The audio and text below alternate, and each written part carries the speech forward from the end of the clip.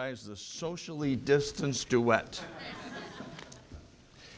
You know what I appreciate? I appreciate two men who aren't afraid to belt it out for Jesus Christ. I appreciate that, guys. You did a good job. All right, take your Bibles this evening and turn to Luke 16. Luke chapter 16. I'm going to read two verses and get right into the message this evening.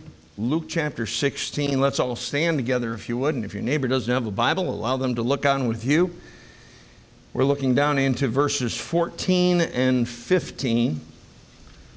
This is Jesus and the Pharisees. And it says, "And the Pharisees who were covetous heard all these things, and they derided him. And he said unto them, Ye are they which justify yourselves before men. But God knoweth your hearts. For that which is highly esteemed among men is abomination in the sight of God." Let's bow our heads for prayer. Father, we ask God that you might speak to our hearts tonight through your word. And we pray, Father, that you would remove anything that might be a distraction to any of us tonight. We ask, Lord, that you'd help us to focus on the word of God and to focus on that which we esteem the most.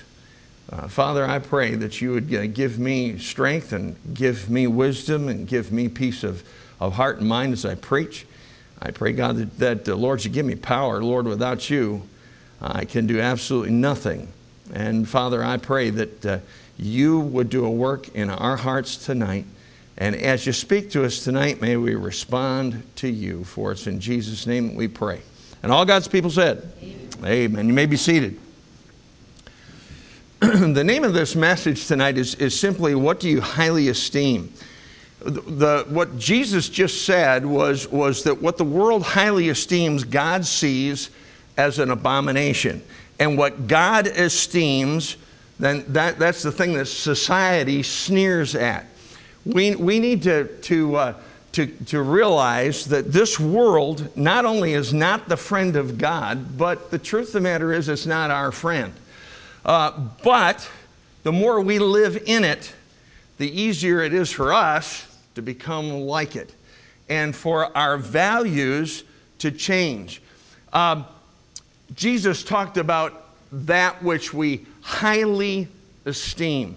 What's esteemed? Esteemed just simply means to set a value on or to prize. The Pharisees esteemed wealth and position.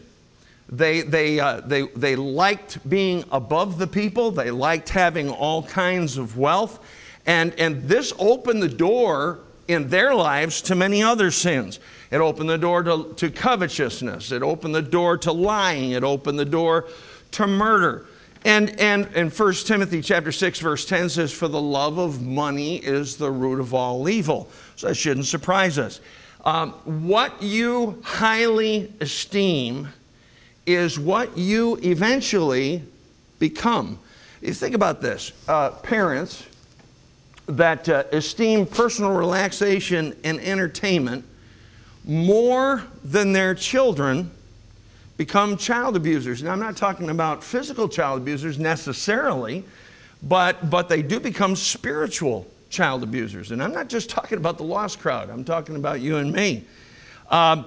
When a person has a dirty mind from valuing personal pleasure over integrity, then it changes who they are. What we value makes us what we are. So let's look at some things that we should and should not highly value tonight. And what I'd like to ask you to do this evening is just be honest before God. The truth of the matter is, it's easy for our values to slip. It's easy for us to get into the mode of valuing that which God does not value, or not valuing that which God does highly esteem and value. So let's look at some things tonight. Go to Deuteronomy chapter 32. Deuteronomy 32. Deuteronomy 32, I want you to look with me in verses 12 through 18. Do you value God, or has prosperity taken his place? This is one of the things that God was concerned about long before Israel went into the promised land. He was concerned that when they went in there, they would eventually start esteeming the things that they had and the material things that they had acquired and the pleasures that they had more than God. And if you know the history of Israel, that's exactly what happened. Deuteronomy 32, look in verses 12 down through verse 18. Deuteronomy 32 verse 12 says, So the Lord alone did lead him, and there was no strange God with him.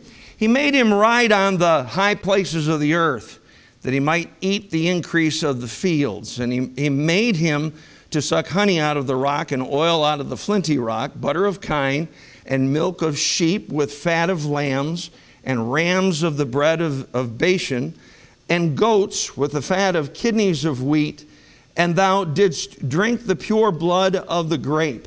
But Jeshurun waxed fat and kicked. Thou art waxen fat, thou art grown thick, thou art covered with fatness. Then he forsook God, which made him, and lightly esteemed the rock of his salvation. They provoked him to jealousy with strange gods, with abominations provoked they him to anger. They sacrificed unto devils, not to God, to gods whom they knew not, to new gods that came newly up, whom your fathers feared not. Of the rock that begat thee, thou art unmindful, and hast forgotten God that formed thee. What happened was they started to value the things that they had gotten, and therefore had taken on new gods. You know what a god is? You know, we read the Ten Commandments, and it says, "Thou shalt have no other gods before me." And oftentimes what we think is, well, that's not me. I never worship an idol. I never bow down to a false god. Well, gods take on different forms. One of the forms that they take on is just simply anything or anybody that gets a higher position in your heart and mind than God does. And that's exactly what happened to these folks. It talks about Jeshurun, and Jeshurun refers to Israel, and it means the upright one. And they went from being the upright one to being one that turned their back on God and worshiped false gods. The way that they did that, again, was just by simply valuing other things more than they value God. And we do that. Sometimes we put our time and our money into other things rather than putting it into the furtherance of the gospel, rather than putting it. Now, I'm not saying you don't buy things, and I'm not saying that you don't enjoy the substance that God has given to you. But be so careful, because here's what happens. Our hearts get attached to those things. You know, I've used this as an illustration often before, but it's just so true. It seems like whenever I get something new, it's within anywhere from 4 to 6 weeks, no matter about what it is, something happens to it. You know, get a new car, and there's not, I say a new car, never had a brand new car, but get a new used car, and there's no scratches, there's no dings, it's not 6 weeks, and something or somebody puts a scratch on it. You know what I think that is? I think that's just a reminder, at least to me, that this is not where you should put your heart. And it's easy to get our hearts wrapped around things. How highly do we value the rock of our salvation? And the problem was that they started to value other things more than they valued God and the one who gave them salvation. Look down at verse 18 again. It says, "Of the rock that begat thee, thou art unmindful, and hast forgotten God that formed thee." We forget God. And we forget God in various places. We'll forget God when we're at work. We'll forget God when we're relaxing. We'll forget God when we're with our families. Again, it doesn't start with just turning our backs on God. It's just not including Him in everything in our lives, whether it be our families, our times of entertainment, relaxation, vacations, shopping, no matter what it is, God needs to be at the forefront. And when God's not in the forefront, then we begin to value other things more than we value Him. Second thing, go with me to Job chapter 23. Job chapter 23. Of course, you know the story of Job. Job lost everything that he had because there was a bit of a controversy between him and the Lord, or between, not between him and the Lord, but between Satan and the Lord. And God essentially challenged Satan. He said, listen, you can touch all that he has. You just can't touch his life. You can't take his life.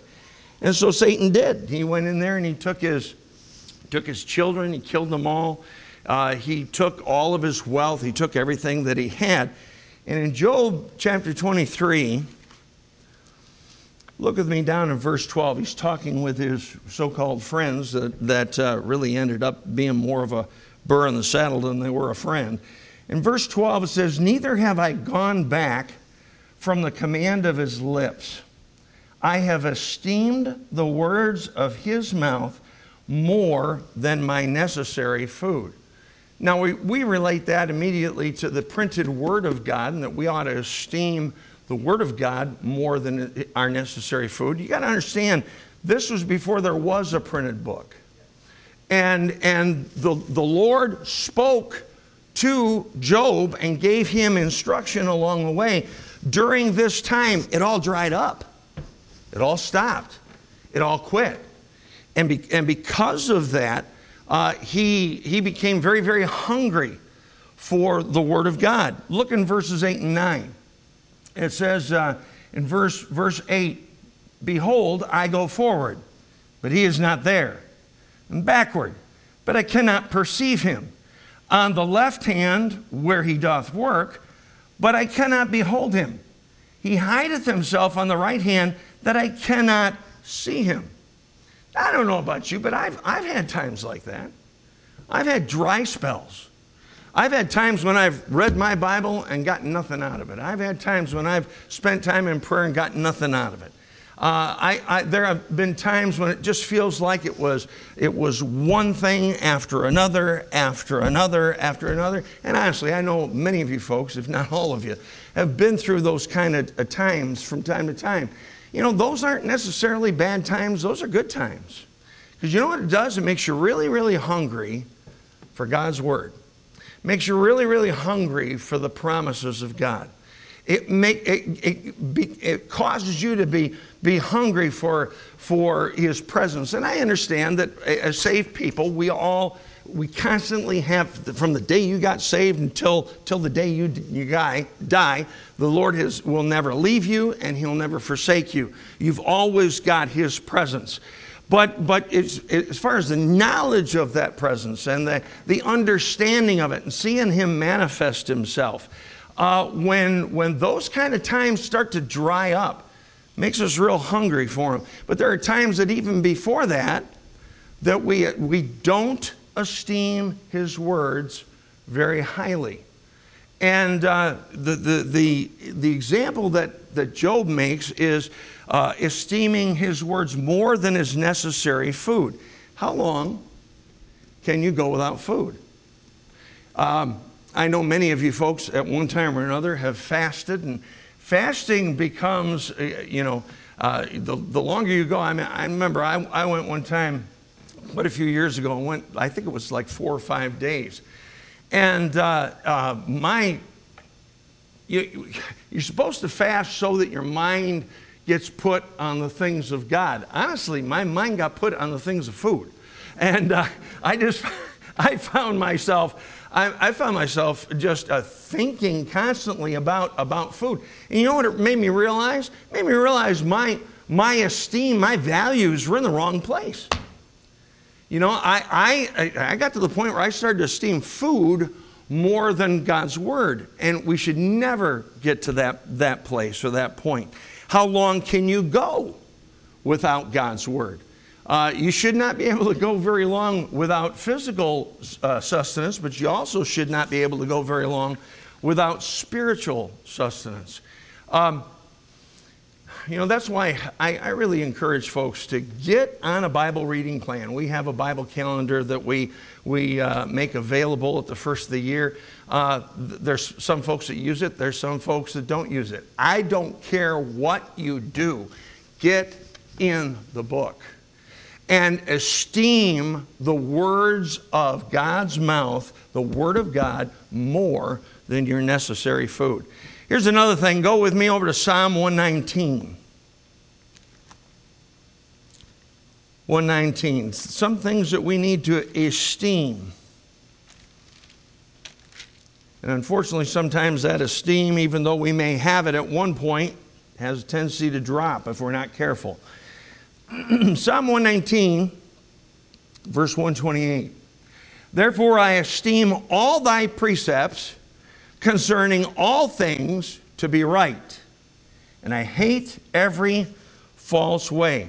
This is esteeming all God's commands as right, or do you pick and choose what things you will esteem and what things you will not esteem?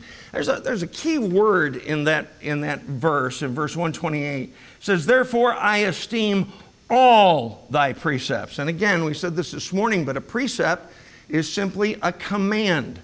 I esteem all thy precepts, all thy commands concerning all things to be right. God's Word is not a buffet that we can go through and say, I'll take a little bit of this, but I don't really want any of that. The psalmist said, listen, I esteem all of those things. I value highly, not part of God's Word, but all of God's Word.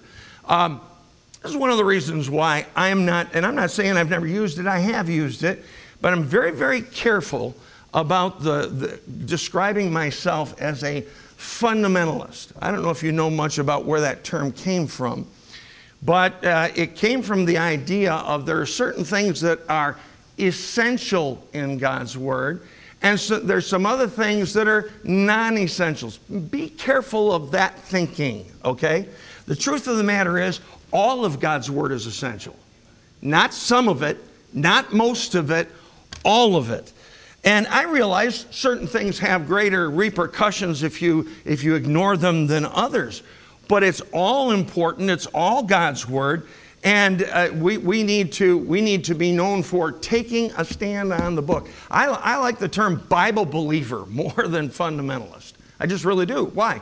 Because that includes all of the Bible, not just some of it. And if you notice something in this verse, in verse 128, it says, therefore I esteem all thy precepts concerning all things to be right, and I hate every false way. Now, proper esteem always develops proper hate. And there are things we're supposed to hate. If you've read through the Psalms at all, you find that the psalmist, and oftentimes it was David, talked about things that he hated. Not just what he loved, but what he hated. What I don't hate when it comes to sin in this life, the things that I don't hate are the things I'm going to struggle with. The things you don't hate are the things you're going to struggle. If you don't hate gossip, you're going to gossip. If you don't hate envy, you're going to be envious. If you don't hate slander, you're going to become a slanderer. If we hate it, we'll stay as far away from it as we can. And understand that that is integrally connected with obeying and esteeming all of God's commands highly. And if we don't do that, what happens is we lose our hatred for some of the things that we ought to hate. If you value marriage, you'll hate divorce. If you value marriage, you'll hate fornication. You'll hate adultery. If you value work, You'll hate laziness. The Bible says if a man doesn't work, neither should he eat.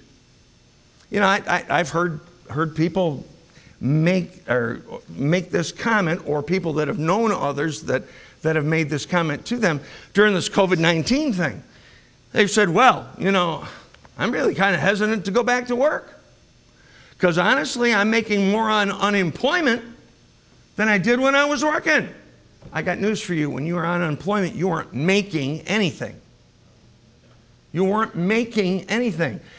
Be careful. What's happening is you're not highly esteeming that which you ought to esteem, which is work. Work is not a bad thing. Work is a good thing. If you value truth, you'll hate lying.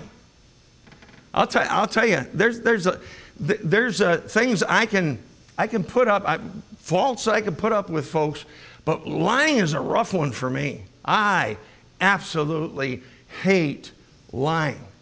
And the more we love truth, the more we'll hate lying. If you value souls, like the song said this evening, if you value souls, you'll hate shyness and you'll hate apathy. I remember years ago, Pastor Keck was on a kick. And Karen, I think you remember this because I think you were out there when he preached a message. You and your family were out there at one time. And he made a statement, and he said it quite a bit for quite a long period of time. Shyness is sin. Shyness is sin. Well, I tell you what, he made some people really upset with that. He really did. But can I tell you something? Shyness is sin. You say, yeah, but I'm timid and I have a tendency to be shy. Listen, if you give in to that and don't tell somebody about Jesus Christ because of your timidity, then therefore you are in sin. You know, if you value souls, you'll not value yourself so much. And that's really what shyness is. Or a lack of socialization, you know. There's some folks, honestly, there's some people that have been glorying in this COVID-19 thing from the standpoint, good, stay 6 feet away from people. How about 12? Would you like that?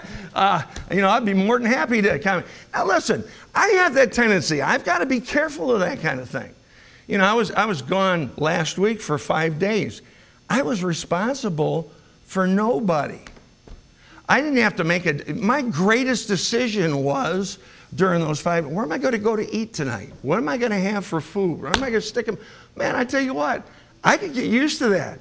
You know, walking around, looking at waterfalls and walking through forests, man, I could get used to that.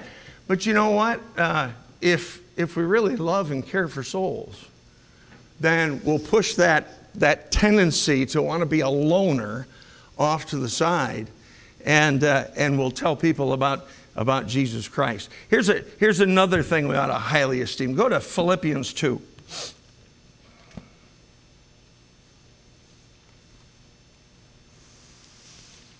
Philippians chapter 2. Philippians 2.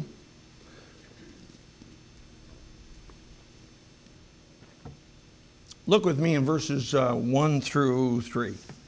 Philippians 2:1 says, if there be therefore any consolation in Christ, if any comfort of love, if any fellowship of the Spirit, if any bowels and mercies, fulfill ye my joy that ye be like-minded, having the same love, being of one accord, of one mind.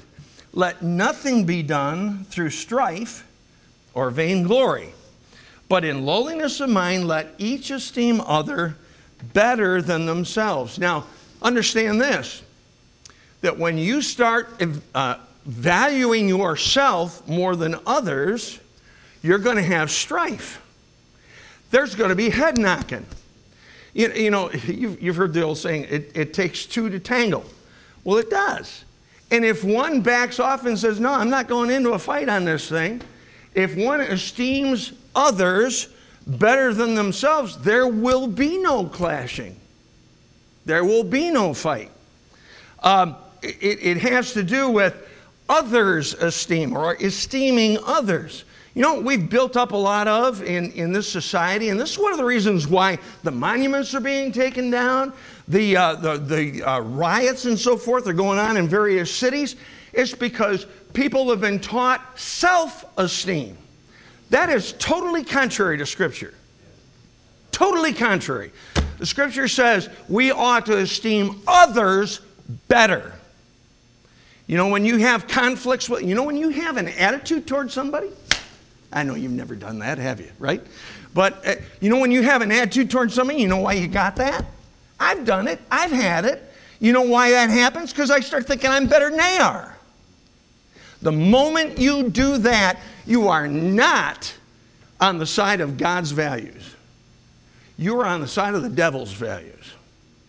And we have to be so careful of esteeming ourselves better than others. We need to esteem others better. When we go to witness, this thing comes into play. If you esteem others better than yourself, you won't care what they think, because you're more concerned about them than you are about yourself. This year, I understand door-to-door is just not something that we're going to do. And especially in this state, it would not be a wise thing to try to go door to door and engage in conversation. If we did it, we'd probably have to do it with a mask. That'd be a lot of fun, wouldn't it? But nonetheless, we need to still have a heart toward other folks. One of the things that this COVID-19 has really got me scared about is that as Christians, we're starting to back off a little bit. Don't back off. Continue to care, continue to pray, continue to confront folks about the gospel. It is so important. Do you live for others or do you live for yourself? What do you put first? Who do you put first? You put others first or you put yourself first? Do you enjoy it? And I mean, do you relish the fact that somebody else is being honored? Somebody else is getting a blessing. Somebody else is being recognized. Somebody else is being treated better than you. The moment you are not in that category, and that kind of stuff starts bothering you. Well, I don't know why she has to have that kind of attention. You're esteeming yourself better than others. And rather than others, better than yourself. Be careful of that thing. Do you enjoy when others are treated better? Do you enjoy when others are lifted up? You should be thrilled when someone gets treated special and you don't. You should be thrilled. No, we've got a family. The Corey family just found a house. By the way, we went by and took a look at that house this week. And I'm jealous. I'll just tell you right now. It's a nice house. And you know what? And I mean this with all my heart. I am thrilled for you folks that you got a house. And you say, yeah, but preacher, that's probably a better house than you. They deserve a better house than me. And I'm not just saying that because I'm behind this desk preaching, okay? I'm telling you, the moment you stop thinking that way about anybody, you are in sin. It's just that simple. And it's easy to get there. I've gotten there way more times than I want to think about or tell you about, and I ain't going to tell you about it. That's for sure. I'm just not going to tell you. But we need to esteem others better. In other words, we value other people more than we value ourselves. Here's another one, 1 Thessalonians 5. 1 Thessalonians chapter 5. 1 Thessalonians 5, look with me down in verses 12 and 13. Verse 12. And we beseech you, brethren, to know them which labor among you and are over you in the Lord, and admonish you, and to esteem them very highly in love for their work's sake, and be at peace among yourselves. those that are in any form of ministry, whether it be full-time, whether it be part-time, whether it be just somebody who's serving in the church and serving in a particular area, esteem them highly. Let me tell you something. When you go home and you talk about a Sunday school teacher, you badmouth the nursery worker, you badmouth the deacon, you badmouth the music ministry, you badmouth the preacher, and I'm not saying this to defend myself. Please understand, I'm not at all. You are standing in the wrong place. You're esteeming the wrong thing. You're supposed to highly esteem those that are in those positions. You're not supposed to be critical of them. Now, listen, if you've got a beef, go see them. And I can't tell you how many times I've had people come and say, you know, preacher so-and-so is really upset with you. Really? I had no clue. You know why? They never came and confronted me. If you got a beef with somebody, go see them. And if you don't go see them, then shut your mouth. Don't talk about it. One of the things that's killing our families in Christianity today is moms and dads that criticize those that are working for God. And then we say, I don't understand why the young people aren't surrendering to full-time service. Why should they? Why should they? I mean, they hear you and me criticize, and then they say, well, man, one thing I don't want to do is I don't want to be a Sunday school teacher. Man, I certainly don't want to be a master. I don't want to sing in a choir. I don't want to be a preacher. I don't want to be a missionary, because of the things that we've said. We've not highly esteemed those that are working for God. Don't criticize your children's Sunday school teacher, the club workers, the youth leaders, junior church workers, deacons, any of that kind of stuff. They're the very people that want to help your family and want to make you stronger. Do you esteem labor in the ministry as profitable? Whether it be in full-time ministry or whether it be just a volunteer ministry, it ought to be esteemed highly. And the last thing, go with me to Hebrews 11. Hebrews 11.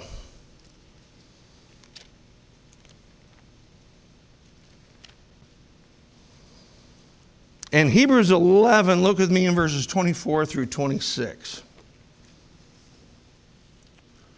Hebrews 11. Hebrews 11:24, this is the faith chapter, talking about the faith of Moses. It says, by faith, Moses, when he was come to years, refused to be called the son of Pharaoh's daughter, choosing rather to suffer affliction with the people of God than to enjoy the pleasures of sin for a season. Now understand, he was raised in Pharaoh's house. Pharaoh's daughter saw him in the bulrushes and took him out and raised him as her own son. So when he got older, he had a choice he had to make. He either had to identify with Egypt or identify with God's people. He could have gone either way. Notice what it says in verse 25. Choosing rather to suffer affliction with the people of God than to enjoy the pleasures of sin for a season, esteeming the reproach of Christ greater riches than the treasures in Egypt, for he had respect unto the recompense of the reward. What do you esteem higher, the reproach of Christ or money and things? One of the ways the devil gets to people is he offers them money and he offers them things if they'll just back off a little bit in their dedication and their service for God. And when we do that, what we do is we esteem those things more than the reproach of Christ. Take your Bibles and turn with me to Acts. Look at this. Acts chapter 5. Acts chapter 5. Look down in verses 40 through 42. These are the apostles. They're being reproached for Christ. They're being, because they're giving out the message of the Lord Jesus Christ, of his death, his burial, and his resurrection. They're being beaten for it. It says in verse 40, and to him they agreed. And when they had called the apostles and beaten them, they were beaten for Christ, they commanded that they should not speak in the name of Jesus and let them go. They said, don't you speak of his name anymore. Keep your mouth shut. Don't you be a witness. They beat him and then they let him go. Verse 41, and they departed from the presence of the council. What? Rejoicing. They were excited. Woo! We get a chance to suffer for the Lord. He suffered for us, and now we get take a little rebuke and a little reproach for his name, rejoicing that they were counted worthy to suffer shame for his name. And daily in the temple and in every house they cease not to teach and preach Jesus Christ. Do we value taking a stand for Christ even if it costs us our job? Even if it costs us our family? Even if it costs us our reputation? Are we willing to do what is right and take a stand for Jesus Christ? Will we be willing to suffer that reproach? Again, all of these things show and indicate what you value and what I value the most. What you value is what you are. If you value yourself more than you value others, then you are a selfish person. If you value money and things more than you value the reproach of Christ, then you are again a selfish, materialistic individual. If you value some of God's word but not all of God's word, and you pick and choose, and that tells me and that tells you who and what you are. We are what we value. What do you highly esteem? Let's bow our heads for prayer. Father, I'm thankful that your word is so clear and so plain. And Lord, you know exactly where we live. You know the struggles that we have, and that's why you hit these issues. Lord, oftentimes we find ourselves on the wrong side of the fence. We esteem those things that we should not esteem, and we look down upon those things that we ought to be holding up and esteeming highly. Father, I just pray that you'd work in our hearts this evening. There may be something that's in our lives that our esteem is in the wrong place. Maybe we esteem ourselves more than we esteem others.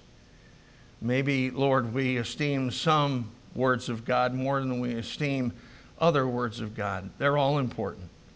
God, help us this evening to take the Word of God, and may it be a searchlight on our hearts. And Lord, if there's some issue that we need to deal with tonight, help us to respond to you. I pray that you would work in hearts and have your will and have your way in this invitation. For it's in Jesus' name we pray. Amen.